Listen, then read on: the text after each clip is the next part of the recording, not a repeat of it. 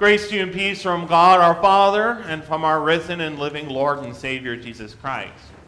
Last week we began the account of Moses in the burning bush and saw how that burning bush was a picture pointing us forward to Christ. This week we continue with the same account, seeing how much more there is, again, pointing us to Christ. Our reading then is from Exodus chapter 3, verses 6 to 14. Moreover, God said, I am the God of your father, the God of Abraham, the God of Isaac, and the God of Jacob. And Moses hid his face, for he was afraid to look upon God. And the Lord said, I have surely seen the oppression of my people who are in Egypt, and have heard their cry because of their taskmasters, for I know their sorrows. Therefore I have come down to deliver them out of the hand of the Egyptians, and to bring them up from that land, to a good and large land, to a land flowing with milk and honey, to the place of the Canaanites and the Hittites and the Amorites and the Perizzites and the Hivites and the Jebusites.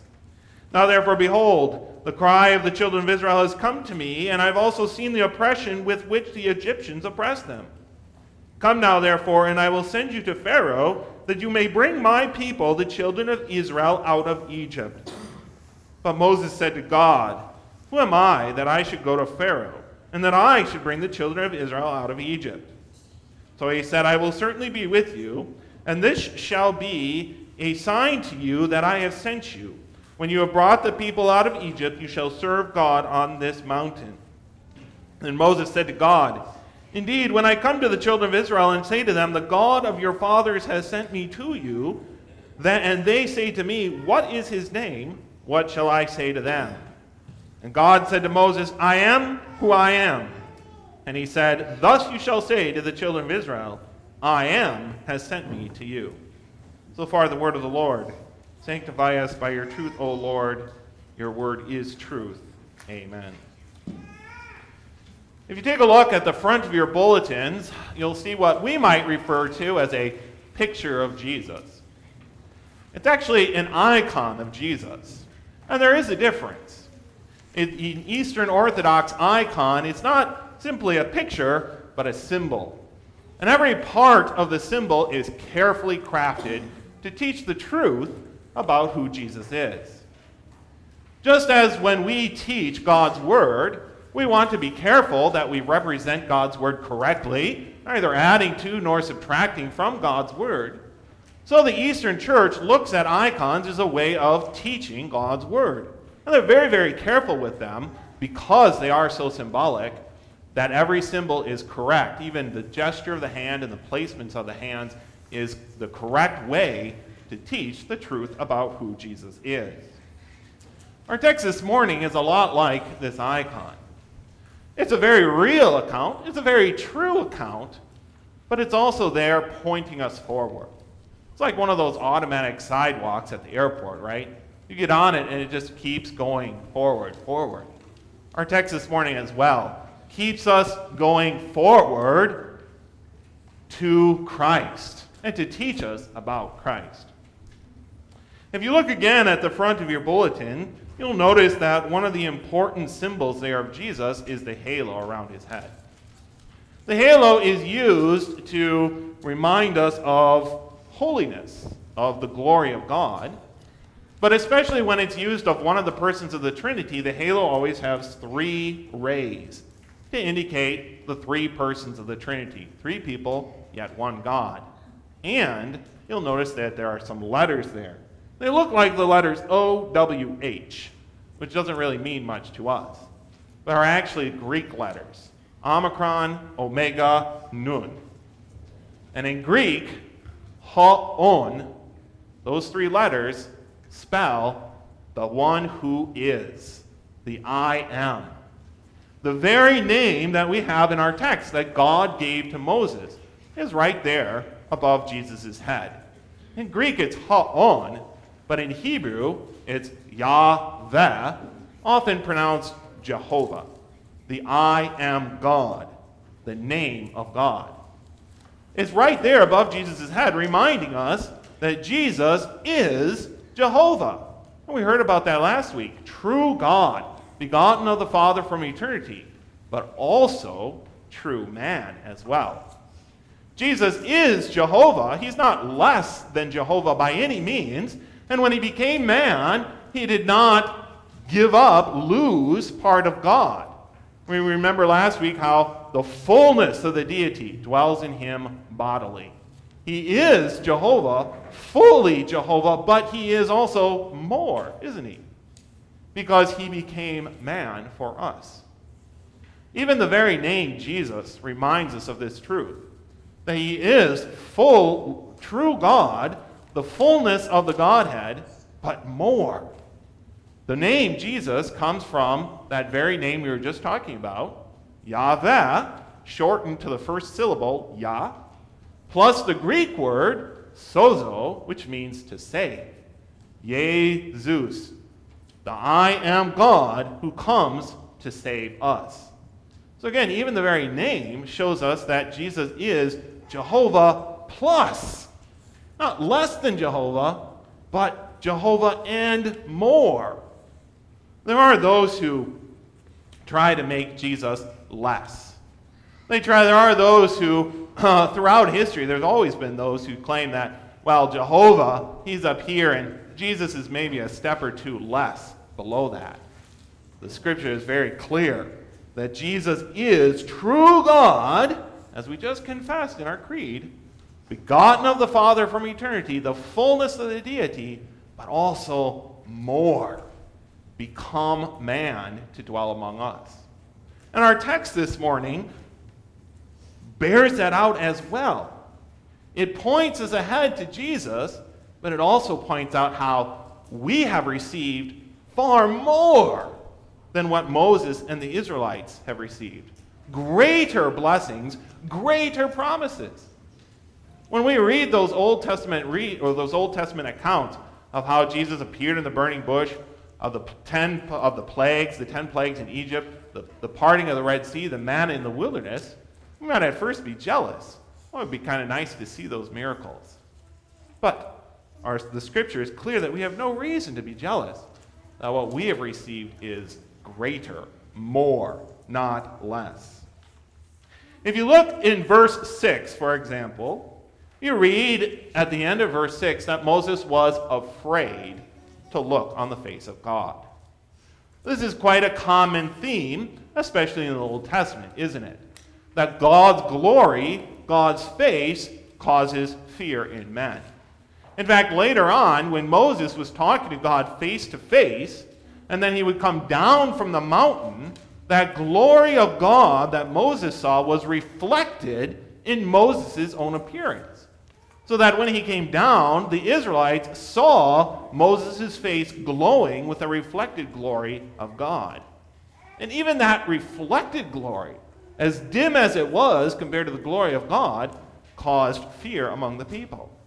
And on Wednesday night, we heard how the shepherds trembled greatly at the glory of the Lord that surrounded the angels. Again, the glory of the Lord around the angels was a lesser glory than the fullness of the glory of the Lord, and yet even that caused fear. But the shepherds were not afraid when they went to see Jesus, were they?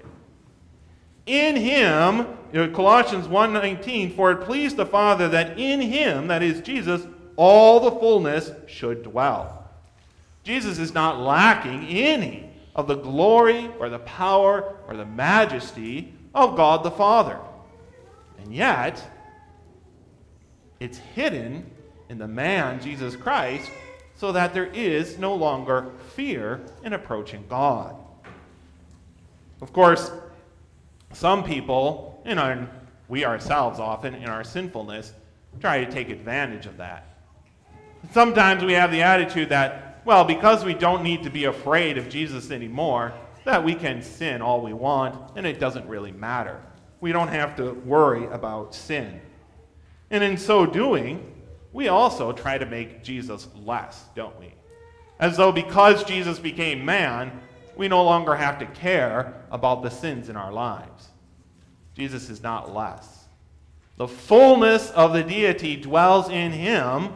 The anger and wrath of God against sin is there. Sin is still evil, but in the person of Jesus Christ, we no longer need to fear confessing that sin. And we heard that in our gospel reading as well. What did John encourage them? A baptism of repentance. Not a baptism that said, oh, sin doesn't matter anymore, but a baptism that said, you do not need to be afraid to repent and confess your sins to God the Father. He will forgive and give you the strength to live in his love. In Jesus, we have that glory of God. In Jesus, we can see that face of God that Moses saw, but without fear. Because he became man and lived among us. In verse 7, then, you'll notice how the Lord talks about, I have seen the sorrows of my people. But he goes on later in that verse to intensify it. Not only have I seen, but I have known. I have known their sorrows. That is an important phrase in Hebrew. It means a lot more than I know that they are suffering. When we say that, it refers to, I know up in my head. But in Hebrew, it means that I have tasted it. I have experienced it. I have felt the sorrow of my people. That word to know in the Hebrew implies an experience, a connection, a very intimate connection, actually. You go all the way back to Genesis chapter 3, and remember, how did Satan tempt Eve? Satan told Eve, on the day that you eat the fruit, you will know good and evil.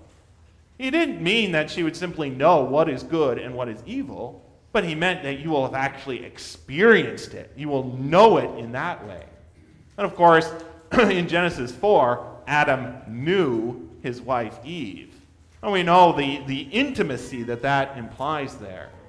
So here as well, in Exodus chapter 3, God is not simply saying, I'm aware that my people are suffering, but more than that, I have felt their suffering. I know it myself. Again, Jesus is this same Jehovah who spoke to Moses. It is the pre-incarnate Son of God, the second person of the Trinity, who is speaking to Moses in the burning bush. He knew the suffering of his people then. He knows our suffering as well, even more so, because he became man and suffered all that we suffer. Hebrews 4 reminds us, we do not have a high priest who cannot sympathize with our weaknesses, but rather he was in all points tempted as we are, yet without sin. Let us therefore come boldly to the throne of grace, that we may obtain mercy and find grace to help in time of need. In our sinfulness, again, we have a tendency to make Jesus less when we think, well, he doesn't listen, he doesn't understand, I'm suffering and I'm all alone, nobody understands me. No. Scripture tells us that our Savior knows our suffering. Whatever it is that we are experiencing, whatever it is we're having a hard time with, whatever it is we are suffering, Jesus himself experienced the same. We remember how he went 40 days without food and water, how he was tempted by Satan, how he suffered the lashes and the crown of thorns, and even died on the cross. And yet having felt intimately, having known our suffering as one of us, Jesus does not turn to us and say, well, I survived it, I managed it, you can too. That's not how Jesus treats us, is it? But instead, he says, I know you're suffering. I'm going to take your burden on me. I'm going to help you because I know it as well. Jesus is Jehovah Plus, the same God who knew the sufferings of his people in Egypt and did what he could to deliver them from that suffering, has known our sufferings as well and has come to deliver us as well. In verse 9, Jehovah sends Moses to confront the enemy of his people, Pharaoh, and deliver them from the hand of Pharaoh. And of course, Jesus came to confront the greater enemy, not just to deliver us from a temporary earthly king, but to deliver us from sin, death, and the devil, but to deliver us from the enemies that threaten our soul and our eternity. Matthew 1:21 reminds us, you shall call his name Jesus, for he will save his people from their sins. And finally, we get to verse 13, where we hear that name of God that we saw written above Jesus in the icon. Moses comes to God and he says, "The God of your father Abram, Isaac, and Jacob is not enough." That's what he's saying to God, isn't he? He's saying that name isn't enough. I need a different name. I need something greater. And God agrees with Moses. God says, yes, simply knowing that I am the God of your fathers is not enough. You also need to know me. You also need to know my name. And so he reveals himself to Moses as the I am God. In the book of Revelation, of course, we are told that Jesus is the one who is, who was, and who is to come. That's the same reference to that same I am God, the God who does not change. And because he does not change, we can have confidence, we can have faith that what he's promised he will do, that he will be with us as he said. Even though he made that promise 2,000 years ago, "Lo, I am with you always," he does not change and is still with us even to this day. And yet this I am God, this Yahweh, this Jehovah, became man. That's kind of a brain teaser for you there, isn't it? How can a God who does not change become man? And yet both are true. He is the God who is and who does not change, and who yet became one of us. In John chapter 8, verse 58, Jesus told the Jews, "Most assuredly I say to you, before Abraham was, I am." He's referring to this very passage we're talking about and claiming that name of God, that unchanging name Jehovah, the one who keeps his promises for himself, and more, isn't he? Throughout the book of John, Jesus tells us, "I am the light of the world. I am the good shepherd. I am the way, the truth, and the life." And many other I am statements in the book of John. We could spend quite a bit of time going through those and talking about what wonderful things those names are and all the promises that God gives us in those names. It's not enough for us that he is the God of our fathers, is it? It's not enough for us that Jesus is the God that our fathers worship. He needs to be our God as well. We need to know him. It's not enough that he is the God even of our childhood, that we went to Sunday school and we studied him in confirmation class. He needs to be the God whose name is with us now and who is continuing to reveal himself to us. And that's, of course, exactly what we have in the person of Jesus, the one who is with us. Not simply the one who was with us, but the one who is with us and continues to bless us in our lives and be with us and even to reveal himself more and more to us so that we might learn his name even more and the blessings that come with it. Exodus chapter 20, verse 24 reminds us, "In every place where I record my name, I will come to you and I will bless you." So our God is no longer just the God of our fathers. He is no longer just Jehovah, which is a great and mighty name in itself, but he is now Jesus, Jehovah who became man, Jehovah who saves us, Jehovah Plus. Jesus is not just the God we learned about when we were children, but the God who is with us even to this day, who knows our sorrows and can help in every way, most importantly, who came to save us from sin, that we might live with him forever. Amen.